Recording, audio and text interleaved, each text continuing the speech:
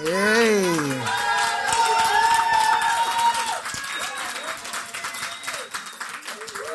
All right, don't do that. It'll make me cry. Don't do it.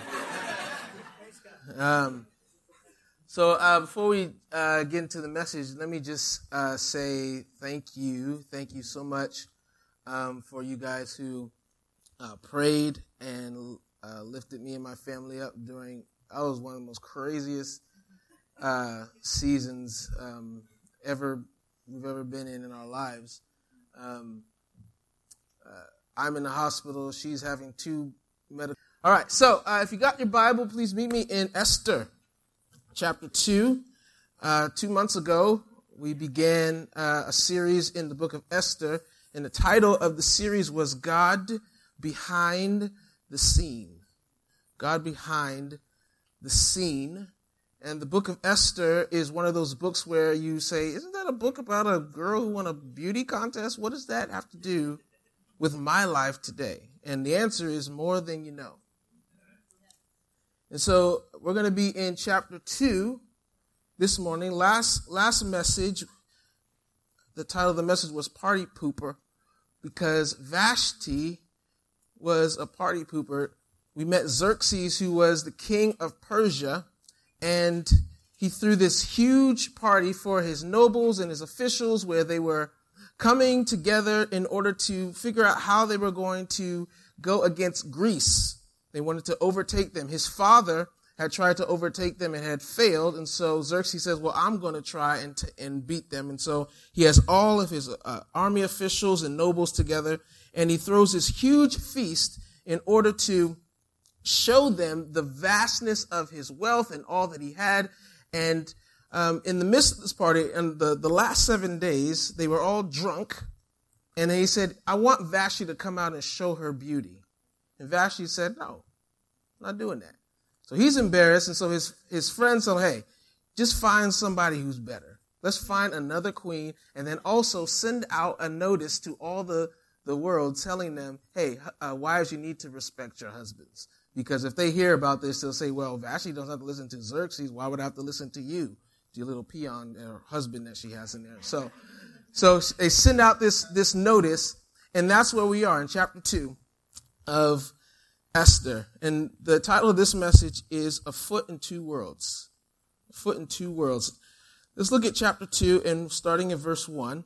Later, when the anger of King Xerxes had subsided, he remembered Vashti and what she had done and what he had decreed about her.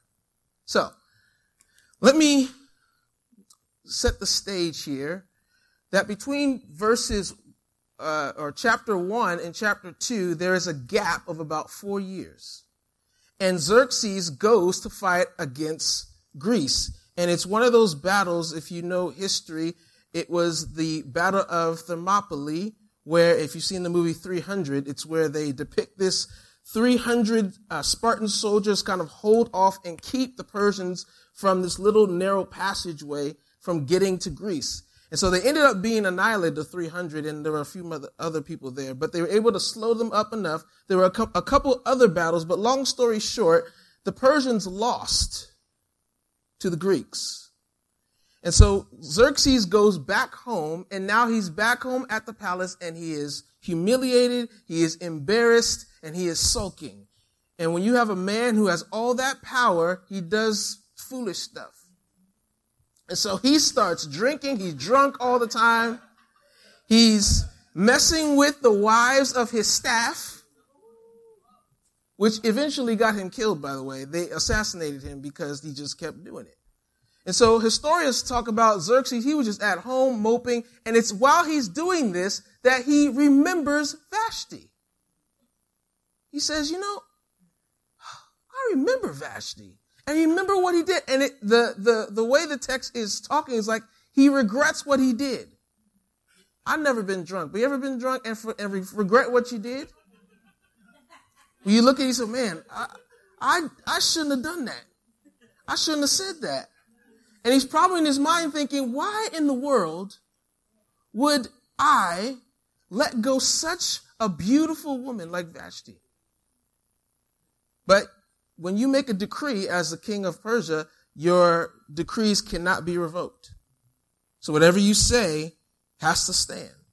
And so he has to keep Vashti. Now, something I want you to remember, we talked about in the book of Esther that there is two doctrines. The doctrine of God's sovereignty, which says that God is in control and governs everything. But then there's the doctrine of providence. And providence says that God gets involved in his creation. We're not deists. Deists believe that God made the world, wound it up, and then stepped back and has no interaction with the world. We believe that God made the world, but that he also interacts in the world. Now, let me give you a more detailed definition of providence. Is God in some invisible and inscrutable way, inscrutable means hard to understand or impossible to interpret, governs all creatures, actions, and circumstances through the normal and ordinary course of human life without the intervention of the miraculous. Many people, when God gets involved, it means it has to be miracles. If there's fire from heaven, that's God. If there's seas opening, that's God. But providence says that God often will work through ordinary means, ordinary decisions, which is extremely encouraging to me, as we'll get to toward the end of the sermon. But understand that everything that's happening in this book, remember, Esther never mentions God. The only way you know there's any kind of religious significance is because it mentions the Jewish people. So here is Xerxes, after losing, he's at home and he remembers Vashti and he's regretting that he even did what he did. Now verse 2. Then the king's personal attendants proposed, let a search be made for beautiful young virgins for the king. Let the king appoint commissioners in every province of his realm to bring all these beautiful girls into the harem at the citadel of Susa. Let them be placed under the care of Haggai, the king's eunuch, who is in charge of the women, and let beauty treatments be given to them. Then let the girl who pleases the king be queen instead of Vashti. This advice appealed to the king, and he followed it. Now, here's where VeggieTales and children's stories have messed up the way we look at the Bible. The Bible is not G-rated. You ever read it? And it's amazing. You know the stories we teach to children? We teach them about Noah, right? And his ark. He builds an ark. And all the animals, they come. He is like a zoo. Come on and into the ark. And it's this wonderful story we tell the children. But what we don't tell them is millions of people drowned. Noah is on the boat and he's looking at people and drowning. I mean, David and Goliath, right? David takes his sling and puts a stone in there and hits David or Goliath in the head and he falls down. He went and cut off his head. I've never seen that on a flannel board when I was a kid. Goliath's head just up like this. I mean, we don't even get to the book of Judges. Don't open the book of Judges. I mean, when you read the Bible, Noah, gets off the ark. What does he do? Gets drunk, passed out naked in his tent. That's right there in your Bible. So when we read scripture, we think, oh, well, that is such a magical place. No, when you read the Bible, it's an evil world that sin is entered into. So when we read this, we think, oh, it's a beauty contest. The girls are going to come and show off their beauty. It's Miss Persia. It's not that. There is more in common with what was happening here with kidnapping, human trafficking, and systematic rape. Girls are being forced from their home to be placed into a harem. You know what a harem is? A harem is a vending machine for the king's sexual pleasure. Tonight, can we get C8? Last night I had C8. Today I get H2. And that's all they're good for.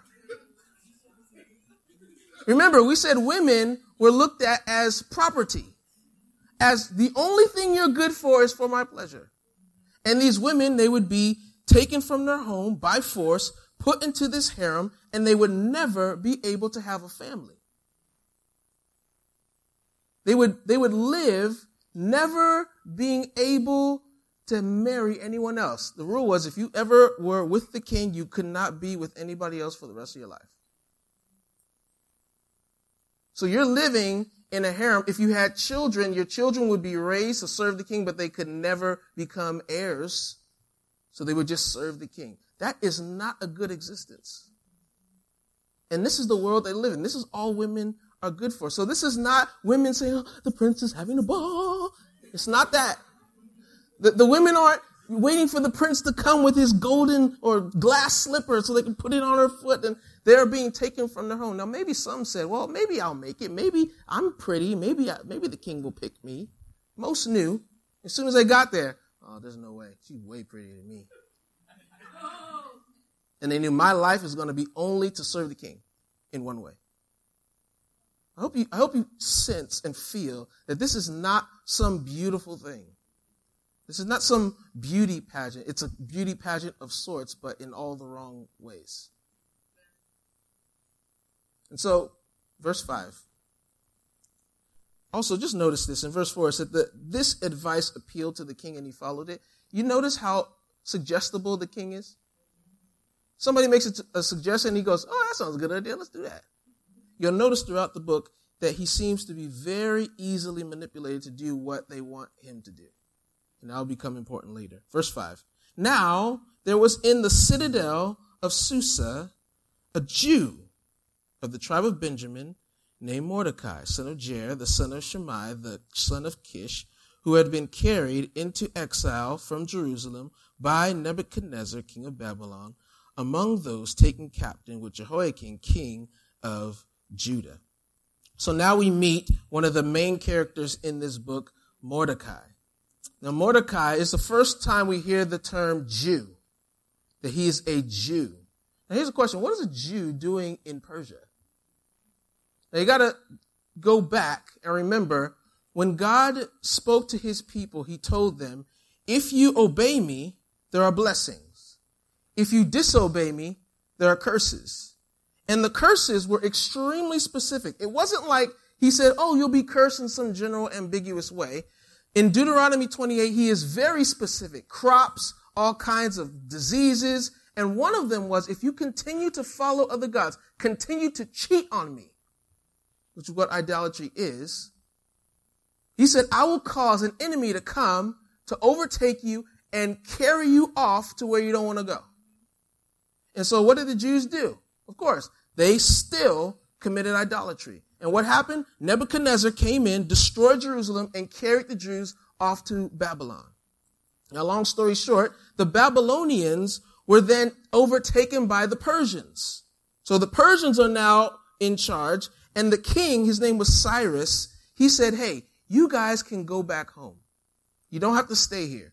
You can go back to Judah where you can rebuild your temple and rebuild your city and rebuild your walls. This is where you see the book of Ezra and Nehemiah chronicles all that happened there.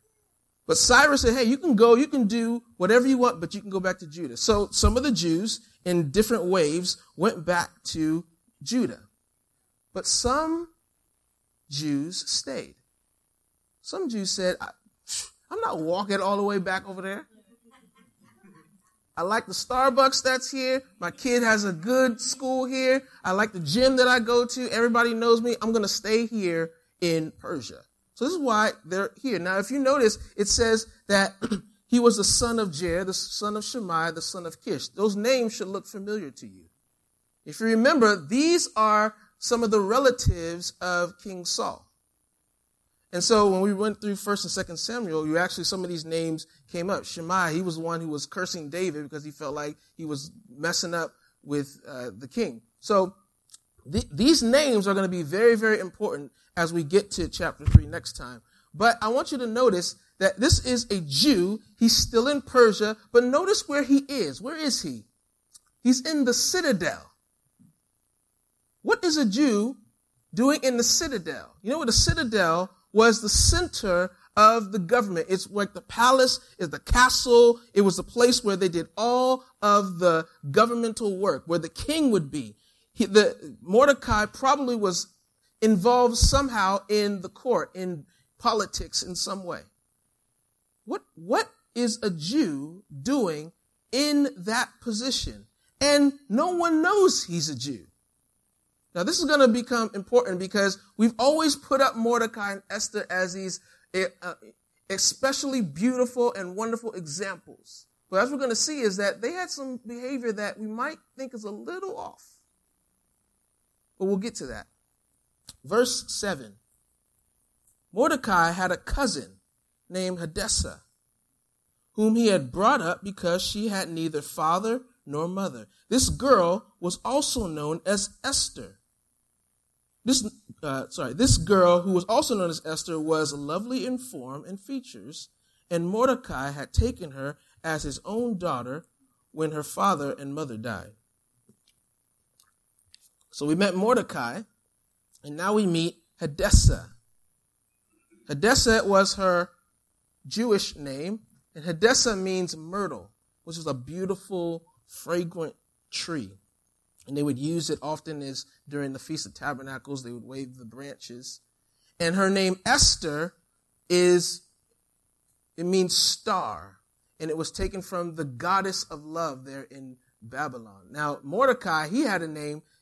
When you look at some of the ancient texts, the name means servant of the god of Marduk, which is the state god of Babylon. So they have these two names. And Esther, she seems to have her foot in two worlds. She has her Jewish life and then her secular Persian life. And what we read about Esther or Hadassah is that her mother and father had died and her cousin Mordecai takes care of her. Now, the thing that is so interesting about the way the author describes her, and he says, this girl Esther was lovely in form and in features, which is a way of saying Esther was fine. But he goes beyond fine. It's saying lovely in form and features. Why say that? Because many people read this that I've read and said, see, the Bible is making a big deal about looks. And girls already have a complex about looks. The way the culture talks about looks, and that's all you're going to do is bring up looks. And the important thing to recognize is that the reason the Bible brings up looks is because that's how God is going to save his people. You don't notice that. See, God can use you if you're beautiful. He can use you if you're not so beautiful. He can use you if you're smart. He can use you if you're not so smart. He can use you if you're tall. He can use you if you're not so tall.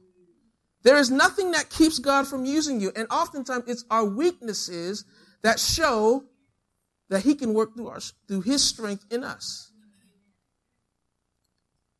So she was beautiful.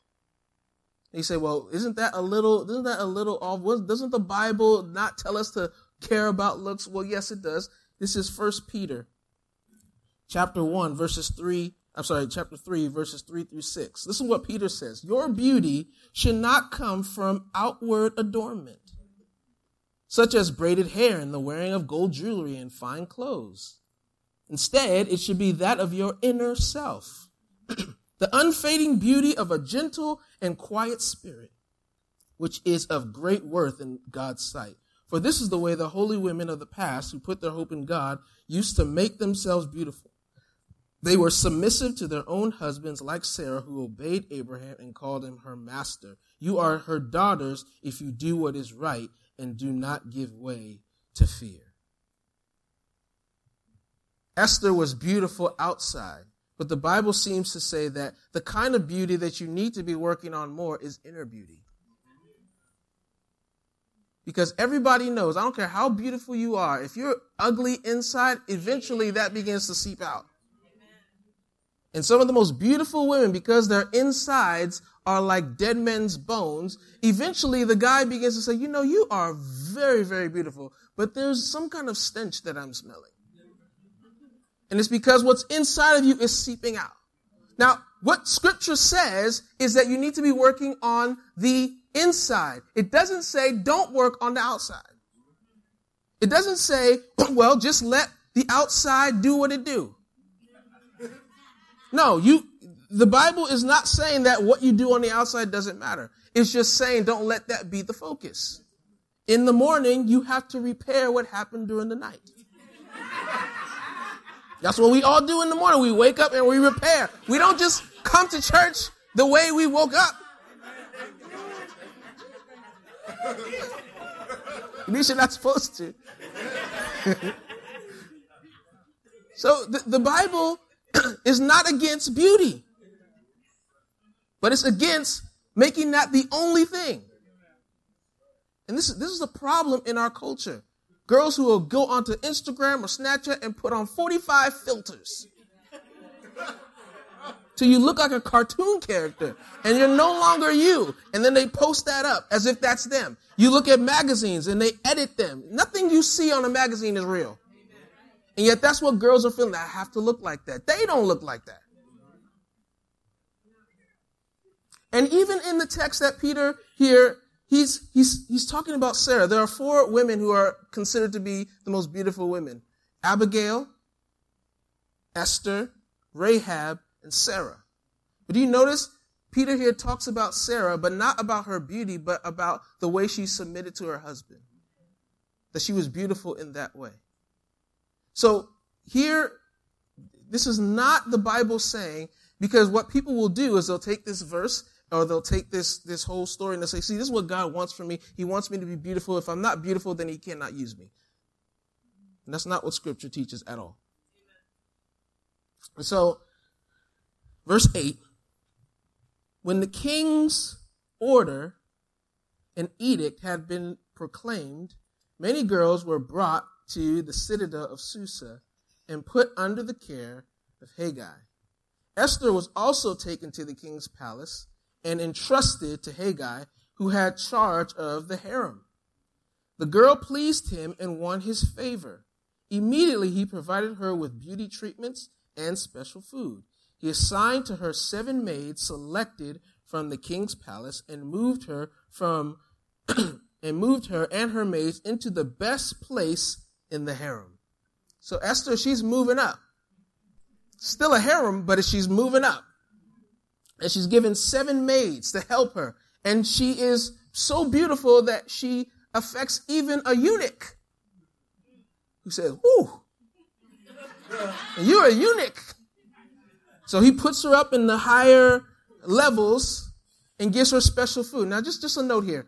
Remember, they're pagans, and the Jews had certain laws about what they could and could not eat. Now, we don't know because it doesn't tell us, but it's possible that this special food was food that she should not have been eating. So we have this situation, and we're going to get to this, where Mordecai and Esther, it seems like they are concealing their Jewishness. And should they be doing that? But we'll talk about that. Verse 10. Esther had not revealed her nationality and family background. Why? Because Mordecai had forbidden her to do so. Every day he walked back and forth near the courtyard of the harem to find out how Esther was and what was happening to her. So, we find out why she's not telling her. Her stepdad told her not to. We're not sure why. Verse 12. Before a girl's turn came to go in to King Xerxes, she had to complete 12 months of beauty treatments. Let that sink in. Prescribed for the women. 6 months with oil of myrrh and 6 with perfume and cosmetics. That's a long time to be at the spa. Can you imagine? I can't imagine my wife saying, babe, I'm going to the spa. I'll be back. When? What's today? November 25th. I'll be back November 24th, 2019. What? Who paying for this? 12 months? And listen, 12 months for one night. Where you have a, 99% chance of not being chosen. This is an extensive process. And this is how she would go to the king. Anything she wanted was given to her to take with her from the harem to the king's palace. In the evening, she would go there, and in the morning return to another part of the harem to the care of Shahasgaz. These are great names. The king's eunuch who was in charge of the concubines. He would not return to the king she would not return to the king unless he was pleased with her and summoned her by name. So they would go into the king and they would say, do you need anything? We don't know what those things are, jewelry, some kind of other thing to wear. And you go and take it into the king. You would spend the night with him, and then you would go to another part of the harem where the concubines were, and you never saw the king again unless he called you by name. So this was the process. Verse 15, when the turn came for Esther, the girl Mordecai had adopted, the daughter of his uncle Abihail, to go to the king, she asked for nothing other than what Haggai, the king's eunuch, who was in charge of the harem, suggested. So Haggai had told her, hey, these are some things this is all you need. So she didn't take anything extra. She just said, this is what he said I should use or have on or whatever, and this is how I'm going to go into the king. And Esther won the favor of everyone who saw her. She was taken to King Xerxes in the royal residence in the 10th month, the month of Tebeth, in the 7th year of his reign. Now, the king was attracted to Esther more than to any of the other women. And she won his favor and approval more than any of the other virgins. So he set a royal crown on her head and made her queen instead of Vashti. And the king gave a great banquet, Esther's banquet, for all his nobles and officials. He proclaimed a holiday throughout the provinces and distributed gifts with royal liberality. Esther won the beauty contest. Esther is now the queen. But we have some things to talk about. Now, the Bible says that you and I are exiles or strangers in this world. So as you and I are walking through this world, one songwriter said, I'm a stranger down here. This old world is not my home. I'm a stranger down here. This old world is not my home. Forgot the rest. It says other stuff.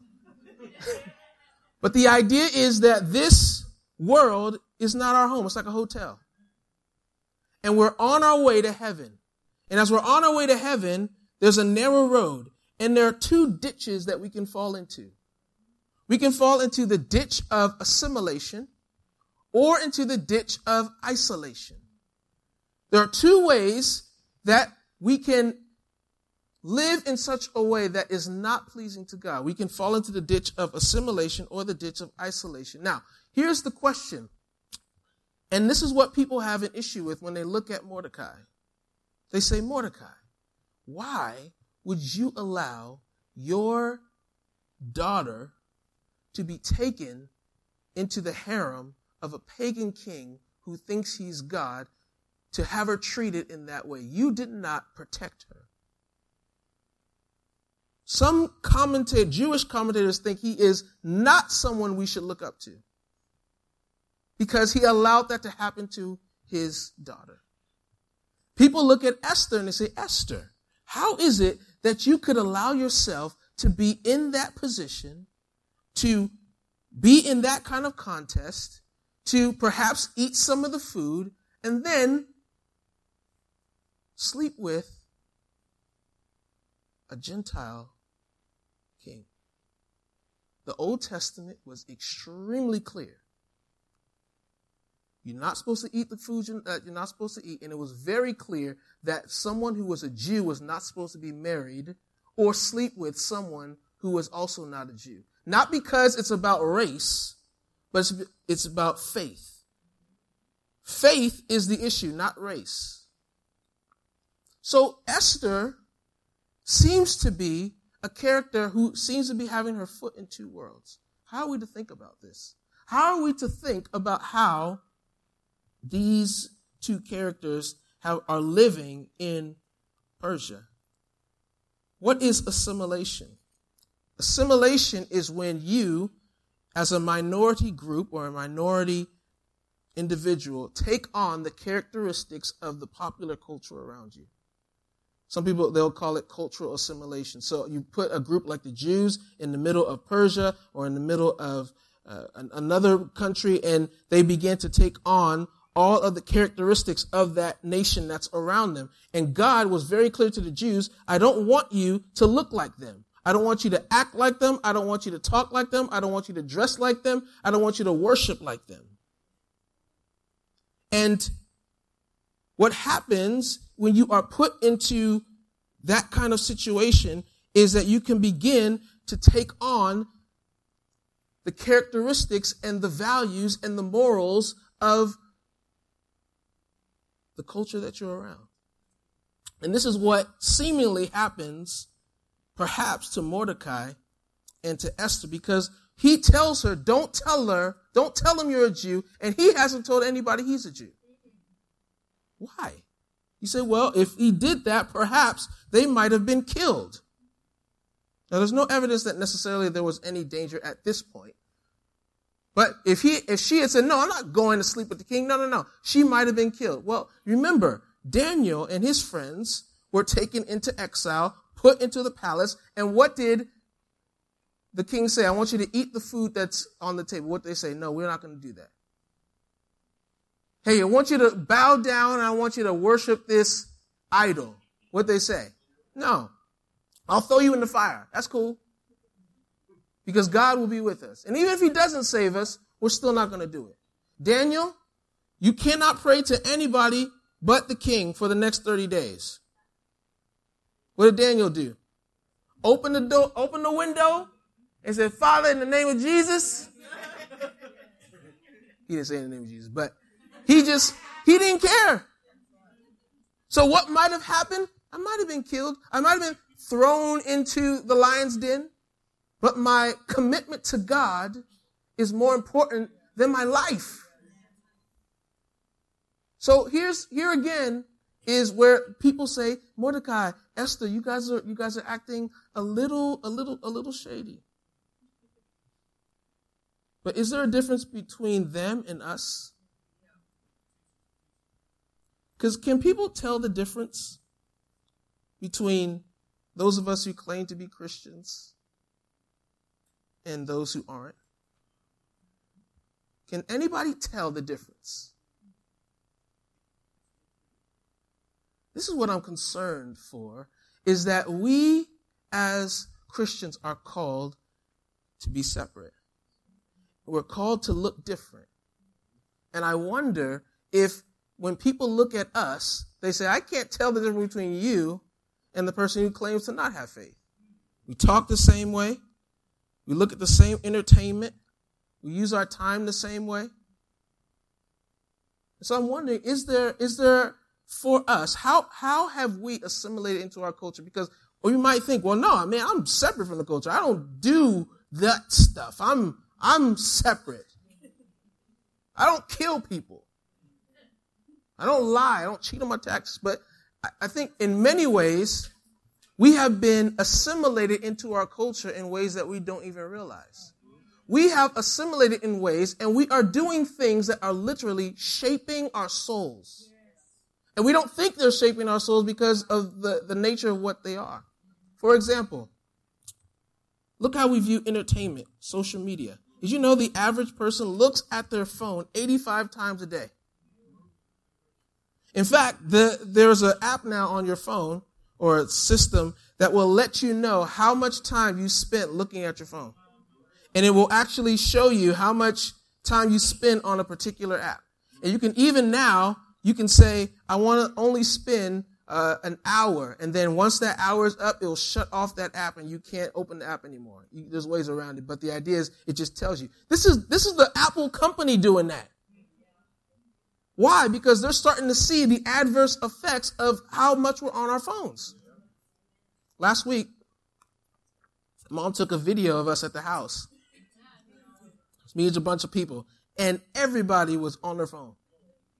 Except for my dad.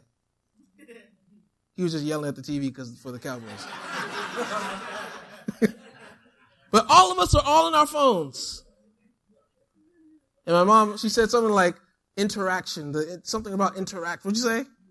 New age conversation. And this is the cultural era that we breathe. Listen to this. Each day, 500 million tweets are sent. 4 million hours of content are uploaded to YouTube. 4.3 billion Facebook messages are posted. Billion. 6 billion Google searches are conducted, and 205 billion emails are sent. And for many people, you can't tell the difference between how a Christian uses social media and entertainment and a non-Christian. And we have assimilated into that culture. That is just our life. And they even give us the stats for Instagram or Snapchat and all these other things. Now, some of you are saying, I'm on none of that stuff. God bless you. But many of us, we know the addictive nature of it, and we know how you wake up in the morning and one of the first things you pick up is your phone to see what happened. Who posted something about a funny cat? And this is shaping our souls. We spend so much time doing that stuff, and yet when the pastor asks who knows the verses for evangelism and discipleship, we still don't know. You've had that list for 3 years. There's a list that has all of them on there. There are 2 CDs with all the songs. Now, you don't know it because it's not because you're dumb. It's not because you're stupid. It's not because you're impaired. We're all smart. We're all intelligent.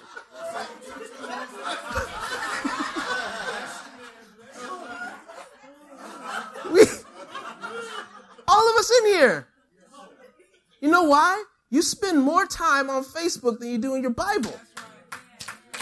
If you were to take the amount of time you spend on Facebook and social media and Netflix and just put that into your Bible, you would have the Bible memorized. So we have just sort of assimilated into the culture, and it's shaped our souls. Now, we don't even have an appetite for God's word. And here's the thing. Here's what's difficult is because these things are gifts from God. Netflix is a gift. Facebook is a gift. YouTube is a gift. Fortnite is a gift. Madden is a gift.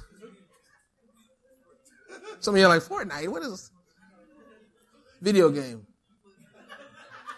These are all gifts, but often the thing that kills our hunger for God is not poison, but apple pie. Let me show you this quote. Listen to this. The greatest enemy of hunger for God is not poison, but apple pie. It's not the banquet of the wicked that dulls our appetite for heaven, but endless nibbling at the table of the world. It is not the X-rated video, but the prime time dribble of triviality we drink in every night. For all the ill that Satan can do, When God describes what keeps us from the banquet table of his love, it is a piece of land, a yoke of oxen, and a wife. You find this in Luke 14. The greatest adversary of love to God is not his enemies, but his gifts. And the most deadly appetites are not for the poison of evil, but for the simple pleasures of earth.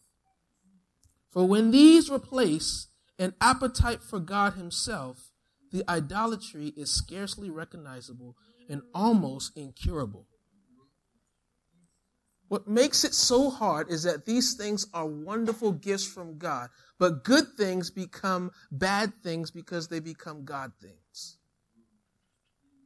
And so this is the issue. It's not so much that when you are watching TV and looking at Netflix and doing these things that they're bad, but these things begin to dull your appetite for God.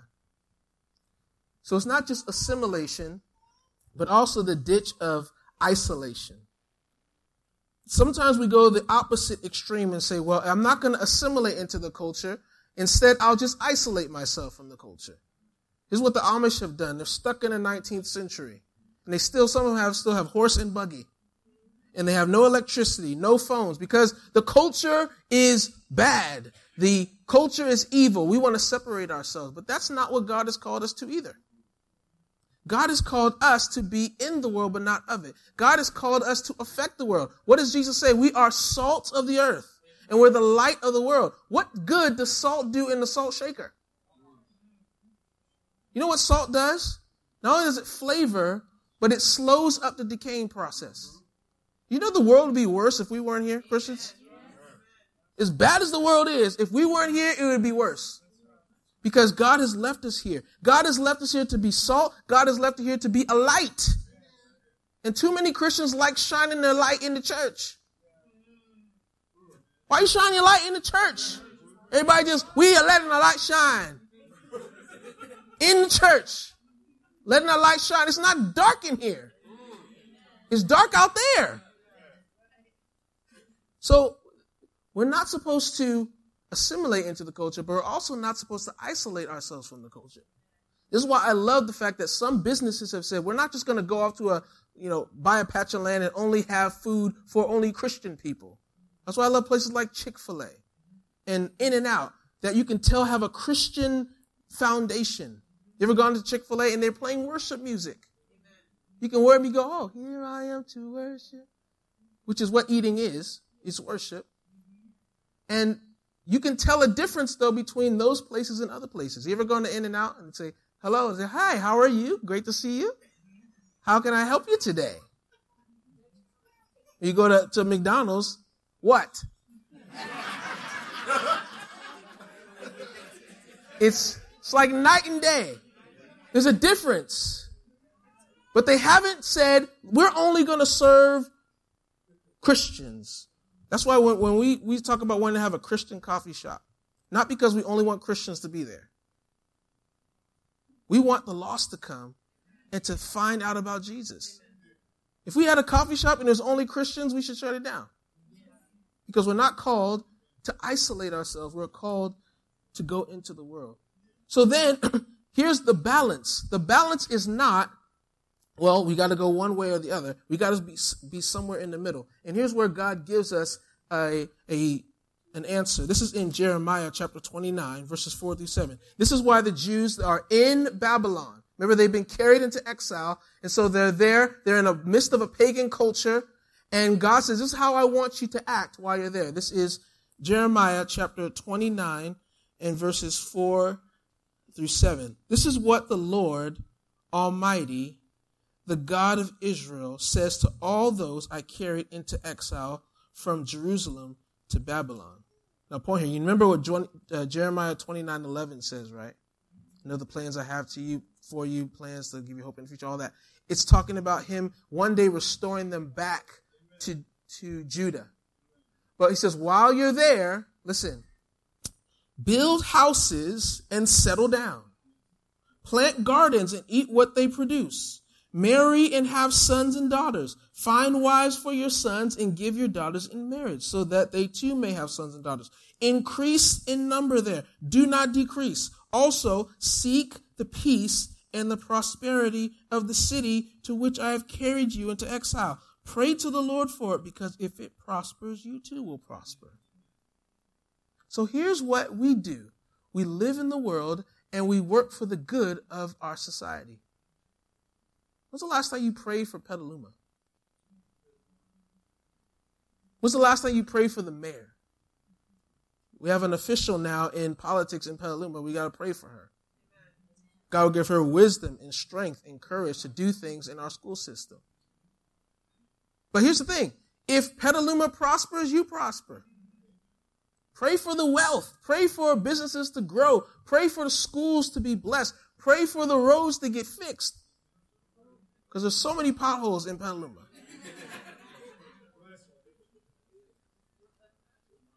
But as the city prospers, you prosper. But there's also a difference. There's also a distinction. So we need to live in that tension of not only are we here to preach the gospel and to make a difference in the world, we also don't want to take on the values and the cultures of the world. This is harder than you think. I think we might look at, and I did it this week. I said, Esther, what is wrong with you? Why would you do that? And the Lord reminded me, have you ever said anything you weren't supposed to say? Have you ever gone somewhere you weren't supposed to be? How many times have you had a very questionable physical interaction with someone you're not married to? You see, we love to talk about the mistakes of other people, forgetting that we made mistakes as well. And here's the thing, regardless of whether they always knew what the right choice was or whether they had the best motives, because the author in the book of Esther often does not give us information about what the characters are thinking or why they're doing what they're doing. So we often have to look and say, that seems a little weird. I don't know why you're doing that. But the author is doing that for a purpose, because this is the point he's trying to make. God was working through even their imperfect decisions and actions to fulfill his perfect purposes. Here's what I love. God takes our stupid decisions and mistakes, and he uses them to fulfill his will. You know how many times I've said, oh man, that's going to mess up everything. And God uses that in order to bring glory to himself. And so this is why this book is encouraging to me.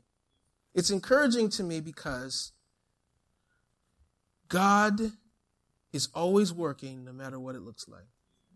You don't see God saying, Esther, go.